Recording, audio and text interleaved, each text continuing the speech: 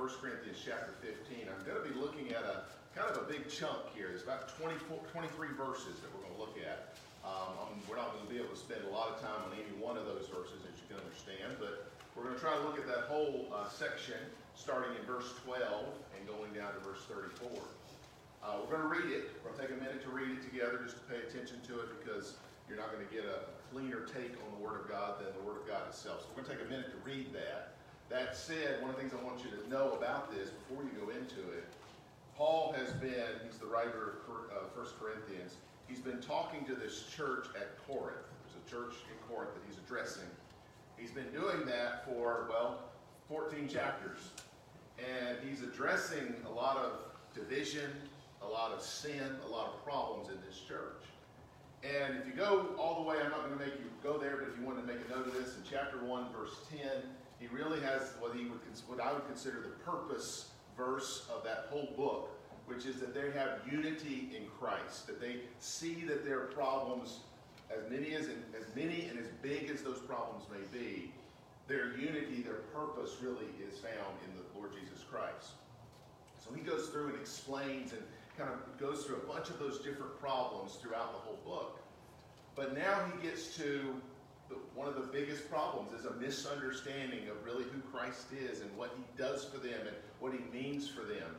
And it seems in this church, and you may say, well, I don't know why in the world they think that. And I don't know why they would either, but it seems in this church that they didn't quite understand, didn't quite believe that Jesus bodily resurrected from the dead. There was a concern about that. So what Paul's going to do, and he does throughout really all of chapter 15, it's a very much a direct defense of the resurrection. But starting in verse 12, there's three movements, and we're going to talk about each of those three movements. We're going to read it, but I want you to pay attention to these three movements if you don't mind. There's three movements. The first one starts in verse 12, goes down to about verse 19, and it's what I'll call a negative movement. He's saying, if the resurrection is not true, this is what's going to happen. Then the second movement you'll start seeing in verse 20, and it goes down to about verse 28. And that's saying, well, because it's true, these things are true. And then the third movement begins in 29, going down to verse 34, and he says, once again, a negative movement. If these things are not true, this is what's going to happen. So he's telling us in lots of different ways, looking at the resurrection, if it's not true, or if it is true, there are some implications. Are you with me on that? At least a head nod or something. Come on, y'all with me? All right, we got it. Okay, that's what we're going to look at this morning, and we're just going to take a minute to read these passages. I'm going to ask you, if you're able to, now remember I'm telling you we're going to read 23 verses, so if you're not able to stand for very long, I understand. But if you're able to stand while we read these verses, I'd appreciate it if you would, out of honor for the Lord's words. We're going to begin in 1 Corinthians chapter 15. I'll begin in verse 12, and as I said, I'll read all the way down to verse 34. And here's what the Lord's word has for us. Now Christ be preached that he rose from the dead. How say some among you that there is no resurrection of the dead? But if there be no resurrection of the dead, then is Christ not risen? And if Christ be not risen, then is our preaching vain, and your faith is also vain. Yea, and we also are found false witnesses, because we have testified of God that he raised up Christ, whom he raised not up, if so be that the dead rise not. And if the dead rise not, then is not Christ raised? And if Christ be not raised, your faith is in vain, ye are yet in your sins. Then they also which are fallen asleep in Christ are perished. If in this life only we have hope in Christ, we are of all men most miserable. But now is Christ risen from the dead, and become the firstfruits of them that slept. For since by man came death, by man came also the resurrection of the dead. For as in Adam all die, even so in Christ shall all be made alive. But every man in his own order, Christ the firstfruits. Afterward, they that are Christ at his coming. Then cometh the end, when he shall have delivered up the kingdom to God, even the Father, when he shall have put down all rule and all authority and power, for he must reign till he hath put all enemies under his feet.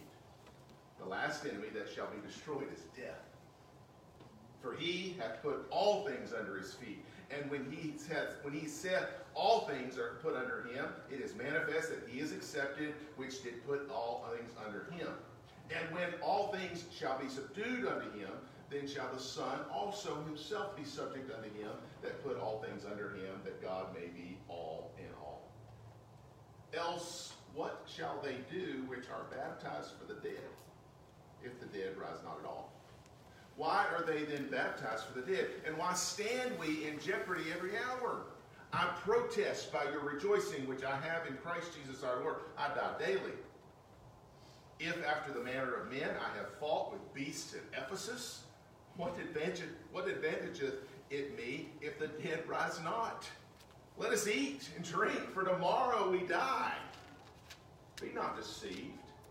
Evil communications corrupt good manners. Awake to righteousness, and sin not. For some have not the knowledge of God. I speak this to your shame. Would you pray with me, please? We'll ask the Lord to bless his word. Father, I'm just going to ask you to help me to convey the truth of this word. I believe your Holy Spirit may even already be using what has been spoken by reading your plain words to your people. But Lord, if you will see fit to use me in some small way to help these people understand this passage, and more than understand it, to use it and to obey it. We ask this in Jesus' name. Amen. You all can be seated. It might not surprise you that I didn't do a whole lot of dating before I got married. Don't be too terribly shocked by that. And don't laugh too hard either, Brother Newman. Don't laugh too hard about that. But when I landed Vanessa, my current wife, not the last one, but that's a joke. She's the only one I've got. When I landed Vanessa, and we were dating, I just about lost her the minute I landed her. And you got to understand this about me. I grew up pretty sheltered, I suppose might be the right word. My graduating class had 3 people in it, and I was valedictorian. And so I got released to the mean streets of Bob Jones University. And that's a big joke if you know anything about Bob Jones University, especially when I was in school about a few years ago. It was pretty strict, pretty hardcore. But when I was there, I had a French class, and I met a Midwestern girl in my French class. And I was technically dating Vanessa at the time, but Vanessa wasn't there, and that was a pretty big deal. So I thought, let me go ahead. I'm going to ask her to the movie night on campus. We're going to go sit and watch that movie together. And of course, as it does, word got back to my girlfriend at the time. He's out there gallivanting, doing that sort of thing. And I was informed pretty quickly of just exactly how tenuous my situation really was. And it wasn't the last time that I hurt Vanessa. It definitely was not the time that I learned all of my lessons about what I should be doing and shouldn't be doing in terms of treating the woman that thought enough of me to connect herself to me. It wasn't the last time. I think I finally got a little bit better, a little smarter on it, a little bit than I was, but it finally has kind of dawned on me that I got something special. Again, fellas, if you ain't got that figured out yet, you need to take a minute and think about it. If you've got somebody that actually even calls your name without spite in their voice, you need to say, I got something special. Okay, let's just think about that for a second. So I finally figured I had something special. Something that was worth putting my emotional weight and my full commitment behind. It was worth, and again, you could argue with all kinds of things, but I finally had figured out that I had something that was worth me leaving other things behind and paying attention to. Are you with me on that? You understand what I'm getting at? I finally learned that I didn't have any hope of happiness outside of this woman. I finally learned that I would be completely defeated and destroyed on the dating scene if I did not put my weight behind this woman. I knew that I would lose everything of value. There have been times, even since then, because of arguments and other things that have gone on, that honestly the thought crossed my mind, I could lose this woman. and it starts to hurt my feelings and it hurts my heart. Then finally, I think the Lord has done that work in my heart to make me understand I have come to believe in the radical reality that Vanessa loves me, and it's changed me forever. Now, y'all may sit there, well, I thought we were talking about Jesus. We're talking about resurrection. I understand. I'm trying to give you an illustration of the thought that I want you to see, and I think it's the thought that Paul is trying to get these people to understand. He's trying to get them to grasp this idea. He wants them to believe.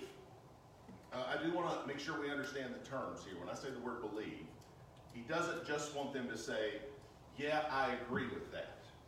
He wants them to actually lean in with all of their being on the hope of the resurrection, to know that there's nothing else that can help them and give them hope.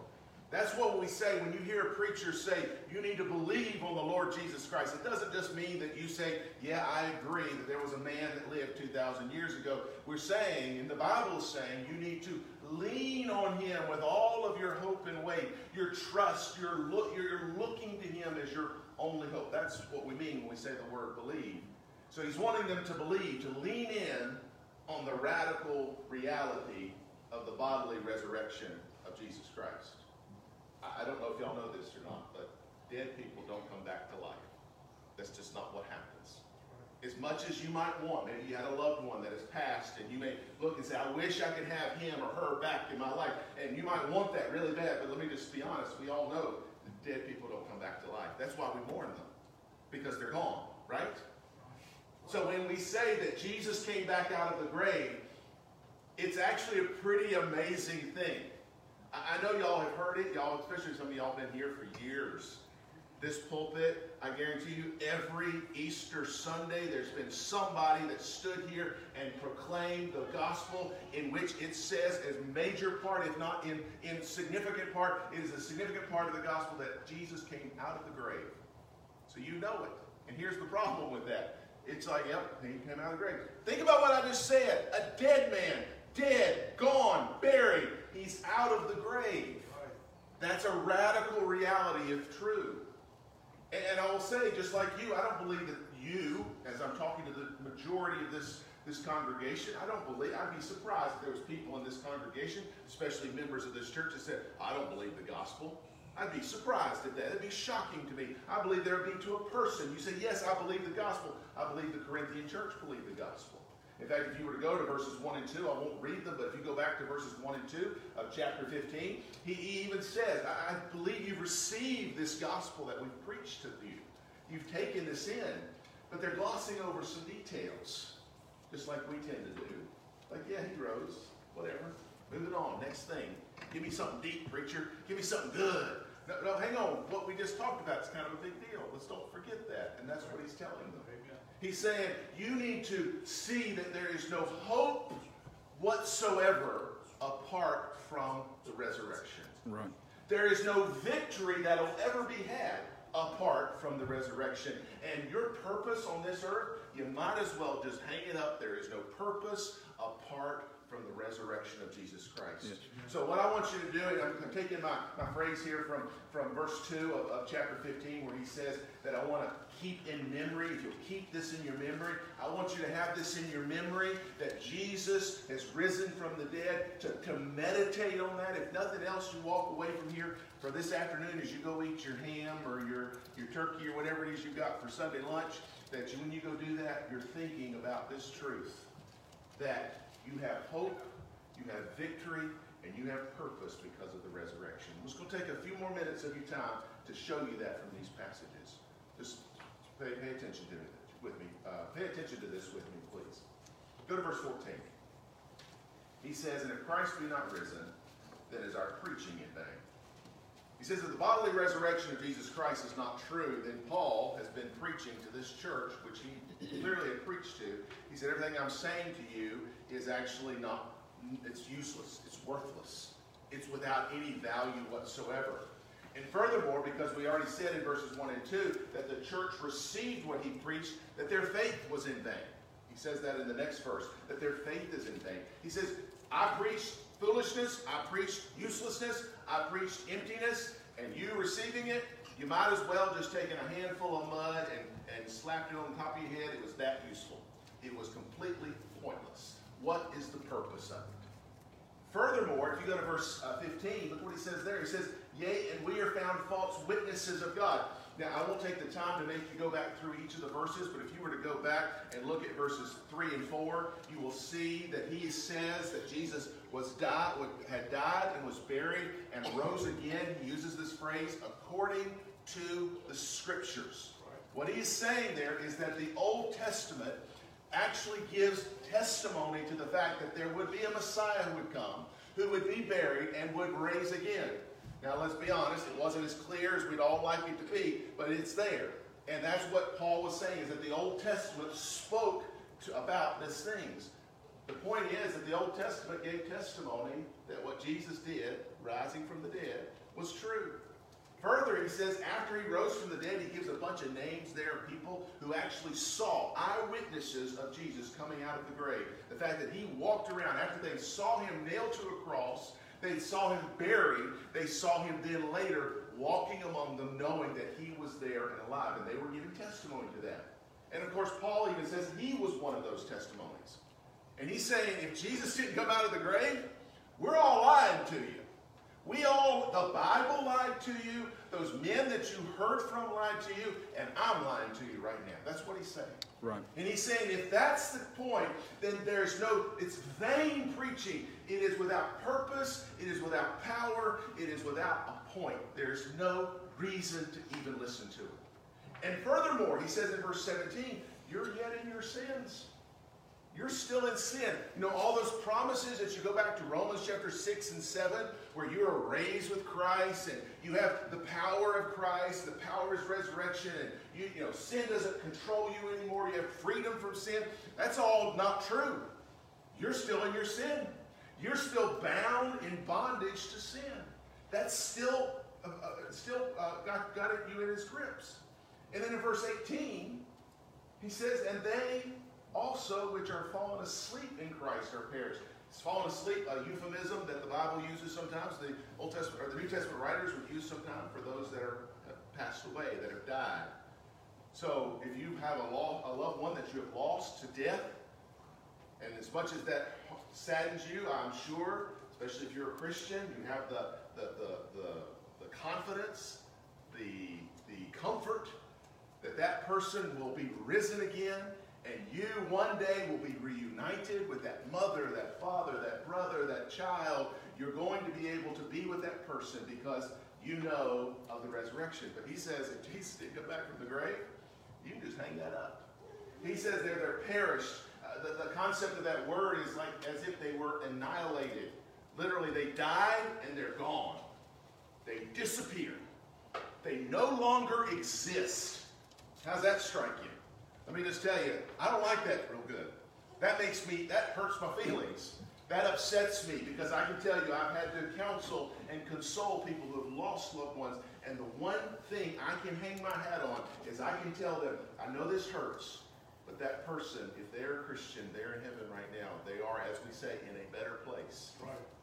But that is not true. I lied. You lied. We all lied to ourselves if Jesus is not risen again. Right. He's risen. He is risen, and because he is risen, we know that we're not in our sins. Because he's risen, we know that our loved ones are not annihilated. He says if he's not risen, verse 19, we are all men most miserable. That word miserable, you know how the English language kind of changes and morphs over time, but that word miserable, it doesn't just mean that we feel bad, because I feel miserable. If I say that, it means I feel bad, right? Oh man, I'm miserable. This idea is the idea that I am pitiable. I am to be pitied. Somebody looks at me and said, man, that poor, sorry fella, he's got no hope. There's nothing that can help him. He is completely hopeless. He has nothing to look forward to. He is in a position, I've got sin, my loved ones are lost from me, Jesus is not real, everything that I've got my hopes on are gone. I am a pitiable person. I am most miserable, he says. But if we instead will receive, stand in, keep in memory the truth, the radical reality of the resurrection, then I have truth. What the Old Testament said, I can count on. What the eyewitnesses said, I can believe. What Paul preached, I can receive and I can accept. I have truth. I have forgiveness. I can stand here not as a perfect person, but one who has had his sins forgiven, because I can confidently say that Jesus did rise from the dead. I can say that. And I can have the hope that my family and my friends who have gone on before me are not lost, are not disappeared, are not just annihilated, but instead they are, if they are Christians, they are in the presence of the Lord Jesus Christ. And I have the hope of, yes, I want to see my Savior, but man, it's not going to hurt to see Grandma too. That's not going to upset me one little bit, to be able to see those people that I love and you loved as well. That is going to be wonderful. The problem is this church was getting their comfort, their hope, their help from so many other things. That's really what Paul's addressing in the first 14 chapters. They were looking for hope and truth and forgiveness in their favorite preachers.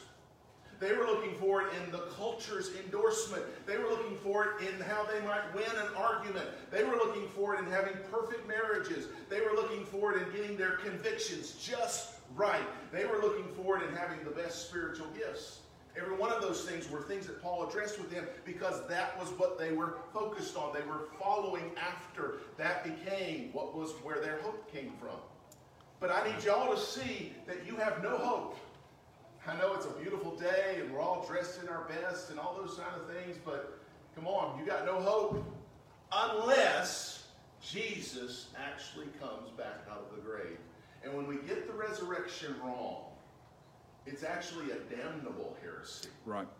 Damnable to us, because we now are in the position of trying to find hope in everything else. And there's no hope in any of it except right. in Jesus. Because Jesus lives, the good news is we do have hope. Amen. There is a bright future ahead. He says in verse 20, now is Christ risen from the dead and become the first fruits of them that slept. I don't know about you, but I don't talk like this all that often. I don't really talk about first fruits all that often. But the Bible does make reference of it a lot. And often this idea of first fruits, there are first fruit offerings and things like that in the Old Testament. But the concept here is it's this idea of a farmer. He knows that when he plants some seed, he starts seeing some things start popping out of the ground. That's a promise that there's more where that came from. You see, if you look out there and there's nothing coming out of the ground, you have no hope that anything's coming out of the ground. But the minute you see some stuff start popping up, you start seeing that stalk of corn actually have an ear of corn on it, you know, we might actually get some corn this year. We might actually get something because there's the first fruits. That's what Jesus is. He is the first fruit. He's that initial crop that promises that there's more to come. So why am I emphasizing? Well, why does the Bible emphasize that? Because Jesus, in rising from the dead, is the first of so much more to come. He is the first fruit. He is the one that's come down. He does, just to help us understand this, he explains this by contrasting. By going in the next verse, in verse 21, he says, for since by man came death, and by man came also the resurrection of the dead, for as it is in Adam, all die. So, in a similar sense, Adam, the first man that ever lived on this planet that God created, that Adam was a first fruit as well. Unfortunately, he was the other kind of first fruit. He was the first one to be buried. He was created in Genesis chapter 1, but if you go to Genesis chapter 5 after the fall, you're going to find a whole list of people who lived, his children who lived, and there's a common refrain over and over and over. And he died. And he died. And he died. Because Adam was the first fruits of death. He was buried, and there was so much more where that came from. So much so that in Hebrews it actually says, it is appointed unto man once to die. We all have an appointment with death because of the first fruit of Adam. The good news is Jesus is the first fruit of the other way, the resurrection. I have something to look forward to because Jesus was the first to come out of the grave. His resurrection foreshadows life and victory. I know you know this verse over in Romans 6, verse 23, that yes, we know the wages of sin are death, but we also know that the gift of God is eternal life through Jesus Christ our Lord. So we have that resurrection hope. We have that because he has come out of the grave. And if that's the case, he is a blessed hope, because in verse 23 it says there that we're going to be part of this after they that are Christ at his coming. After they that are Christ at his coming. When Jesus comes back, we are all going to enjoy that following on fruits. That's not a Bible word, that's one I just made up. But the follow on fruits of his first fruit. Right. We're going to get to enjoy the crop. We're going to get to enjoy that harvest that Jesus was the first fruit of. When he comes back, we have that blessed hope. And when he comes back, when that happens, yes, we get to enjoy it. But in verse 25, he says, he must reign till all other enemies are put under his feet. Excuse me, I skipped over verse 24. I wanted to show you this. He says there that when he comes, that he shall deliver up the kingdom to God, even the Father, when he shall put down all rule and all authority and power. What Jesus is going to do when he comes back, he is going to establish what has already been the fact. It's never been in question, but some people on this planet don't completely agree with him on this. But he's going to go ahead and let him know. The Revelation says he's going to rule the rod of iron. He's going to let everybody know he's in charge. He's going to say, once and for all, I am the one that runs this place. Hit every enemy. He says there in verse 24, talks about the people who want to be the rulers. We think we got a man who thinks he's the president. Well, we elected him to be the president, but that doesn't mean that he's the one in charge. We got dictators around the world who think they run their little countries. They think that, and they will for a moment, but the minute that God says, I'm done, they're going to be put in their place. They think they're rulers, but God is the ultimate ruler. Right. He even says in verse 25 that they will be, all of his enemies will be put under his feet. And I would say that if they're God's enemies, if you're the people of God, they're your enemies too. And those people that you would consider, rightly so, and hopefully you understand that sometimes we can get in a bad state of mind about these things, but if our mind is right, righteous understanding of those that are against God's people, those people need to know that their time is limited. That yes, we don't have the right or the responsibility to get revenge upon them, but our God will run this place. Our God will rule our enemies, even to the point of death. Verse 26, the last enemy that will be destroyed is death. I can't stop death. We all try to stop the process of death. We try to slow it down. We try to extend it as long as we can, but we all know it's coming. One day or another, it's going to come at us. But there will be a day when Jesus comes back and he will establish his rule, and even death has to say, I'm done. Because Jesus has conquered death. He literally will put everything under his feet, he says in verse 27. This will be God all in all. In verse 28, all in all. This is the world as God intended it. This is what God is going to establish on this earth. This is what God is actually, the Revelation talks about a new heaven and a new earth. That's what we're going to enjoy when Jesus comes back and he establishes his reign. It's exactly what the world as he intended it. Here's the problem. If we don't understand the resurrection as Jesus taught it to us, as Jesus modeled it for us, as Paul is defending it here, if we don't understand the radical reality of the resurrection, there is no life, there is no victory. Evil runs rampant. Wickedness will flourish. Not just in our time, but it's just going to get worse and worse and worse. If you have hope for your children, your grandchildren, your future generations, if there's any hope, it's got to be because Jesus has risen from the dead and he will establish his throne. Because if he didn't, you might as well just hang it up. It's done. You think it's bad now. It's going to get worse. I promise you, the Bible even promises that when it believes that Jesus, it teaches that Jesus is coming back, and it says it's just going to get worse and worse, and he's coming back. Can you imagine if he's not even coming back because he never rose from the dead, how bad it's going to get? Had an incident in my life recently. I won't bore you with the details from the pulpit right now, but I will summarize it to say that there are some people that, if I'm honest, that I believe they have some just rewards, punishment coming to them.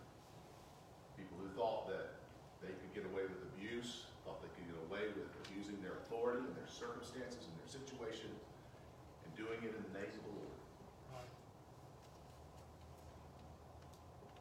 And the flesh part of me wants to do mean things, wants to do bad things. Wants to even say bad things right now, but I know better than do that. But the reality is, I have to be reminded that vengeance is mine, saith the Lord. That's right. And here's the thing about it. That doesn't just, we sometimes say that, and I say it to myself, it's like, Matthew, that's not for you to worry about. The Lord will take care of it. It's not just that the Lord will, it's not just that it's not for me to take care of. It's the fact that the Lord will take care of it. It's the fact that those people who have hurt you, and I'm talking about legitimately, I'm not talking about they hurt your feelings and you just were being too sensitive. I'm talking about those, and there's some of y'all been really hurt by some real people, done some real bad things to you, physically, emotionally, spiritually, and otherwise. Those people need to be afraid. Not of you, not of me, but the Lord is coming back one day, and He will take His vengeance. Do you understand what I'm trying to give you? You understand that is not looked over, is not overlooked, by our Lord. He sees it, He understands it, and He will address it. And if I don't have a risen Savior, then I might as well go out and do a little vigilante justice, because there ain't no justice in this world. Right. But my God is coming back to govern this place. Amen. He is going to give justice where justice is deserved. And He'll do it purer and cleaner than I'll ever do it. Yes. And I can count on that because Jesus has come back. If we get the resurrection wrong, we're doomed to defeat. We're doomed to discouragement. We're doomed to depression because there's no hope. There's no victory. But because Jesus lives, there is victory. Bear with me for just a moment as I make one last point here. I want to get this across to you in these last few verses. I'll be brief. He transitions down verse 29. And I'll just summarize to say in verses 29 and verse 29, he says there essentially, why in the world are we being baptized?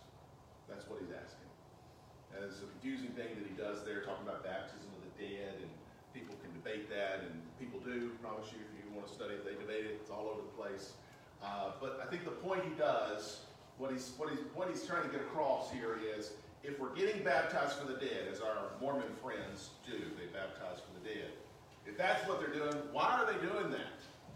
There's no hope in that because Jesus didn't come back from the dead. The dead are annihilated. We already talked about that. Why is anybody? False religions, wrong doctrine, but why do it? And if instead, as we teach, that baptism is for our identity with Christ, why are you doing that? Jesus is dead too. Why are you identifying yourself with a dead man?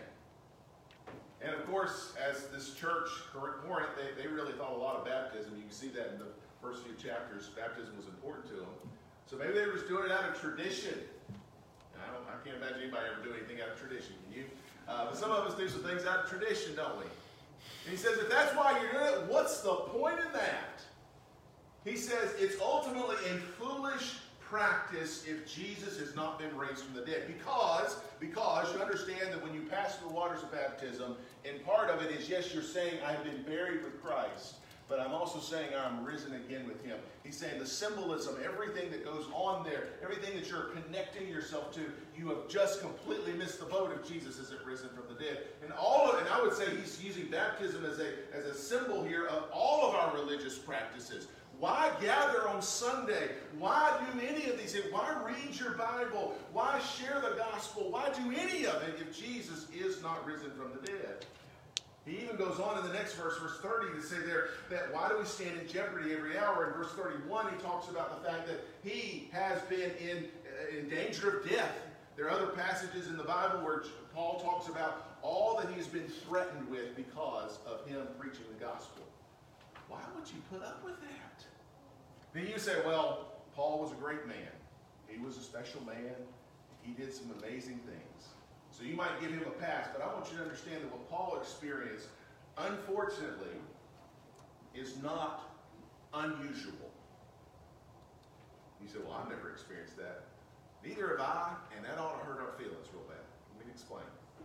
Because 2 Timothy chapter 3 and verse 12 says that if we're godly, we will suffer persecution. He is saying to us, listen, if you're going to follow after Jesus and the resurrected Christ, they're necessary. By the way, did I tell you that dead people don't come out of the grave? So at the very least, they're going to say you're an idiot for believing that a dead man came out of the grave 2,000 years ago and you're still worshiping him. What is wrong with you people? You understand that, right? Because if people are thinking people, that's what they're going to say. In fact, some thinking people do say that because they don't believe that Jesus rose from the dead. And he says if you're going to do that, if you're going to face that ridicule, you're going to face the persecution, if you're going to do that, why bother? He even says, go to verse 32.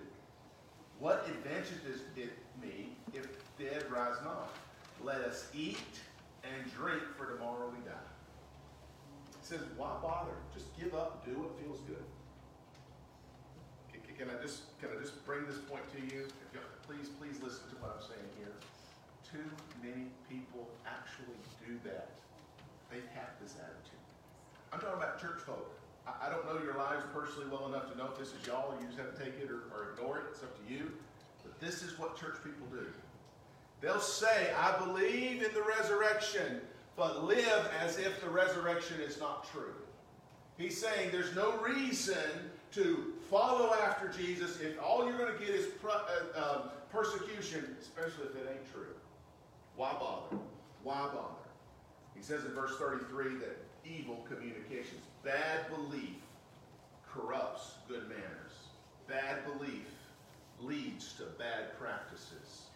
So what we have to realize is we have to wake up to the reality of the resurrection. He goes on to say there, awake to righteousness and sin not. Lean in on the revolutionary reality that is the bodily resurrection. It should, Christian, if you really think about it, meditate on it, spend some time with it, it should wake you up from the stupor that this culture tries to lull us to sleep into and to say, just do what feels good, eat, drink, and be happy because tomorrow you're going to be annihilated. It's going to just all disappear. Don't worry about it. It's something called nihilism that people buy into, that nothing matters. Just what I can feel, what I can see, what I can touch. And too many believers, at least in name, if not in heart, at least in name, many believers operate on this same principle. We need to wake up. It's time to wake up. It's time to repent of our sins and realize that our life has a so much bigger purpose. You're more than life's pleasures. You're more than vain religion. Because he lives, we have heaven to look forward to. Because he lives, my sins are forgiven. And because he lives, I'll be reunited with loved ones one day. Because he lives, I will enjoy eternal life without pain, without tears, without suffering, without separation. I have that to look forward to. Because he lives, I can rest assured that every wrong that's ever been done will be righted, will be fixed, will be revenged against. Because he lives, our worship services have purpose. Because he lives, the gospel matters to real people. My baptism actually means something. Because he lives, the suffering that I endure as I walk this world in obedience to Christ has meaning. Do you believe that? Remember what I said when I said the word believe? What do I mean by believe? I mean lean in on it. Trusting it. It's all that matters. Do you believe that? Do you believe it? Do you believe that he lives? Are you really depending on his bodily resurrection for your hope, for your victory, for your purpose? You may say, if you're honest with yourself, say, no, I'm not believing that. Well, you can believe today. You can. Jesus is offering himself to you today. By the preaching of his word, by even the word itself, he has preserved it for us so that we will know who he is. Have it in our hands. Many of you have a copy in your laps that you can look to. Why? Because the Savior is offering himself to you. He is offering himself to you that you can believe. So I want to make sure you have that invitation very plainly. I'm going to turn it over to your pastor in just a moment, but I want you to know that you have an invitation. However he handles it, it'll be up to him. But I want you to know that invitation stands. I can guarantee, I don't know him that well, but I guarantee you come up to him, whether it's during the service, after the service, you call him this afternoon, he'll help you.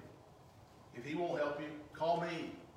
If I won't help you, there's somebody in this church that will. I guarantee you there will be people that will help you. You come to the faith, come to faith in Christ. He wants to save you. He wants you to believe in his resurrection so that you can have that hope, so that you can have that victory, so that you absolutely can have that purpose. Now, Christian, same invitation goes for you. You say, well, I've already believed. And I'm going to say, amen, praise the Lord. But do you believe and keep it in your memory? I'm encouraging you to take what you've heard today, some of the thoughts that maybe something stuck with you. There's one thing that stuck with you. Keep that in your memory. Take a moment during this time of, I'm sure there'll be prayer, there may be music, whatever ends up happening. Just take a moment and just think about the Lord's blessing of his resurrection and say, thank you, Jesus. He's given you something amazing. It's time to worship him for it. Why don't we do that?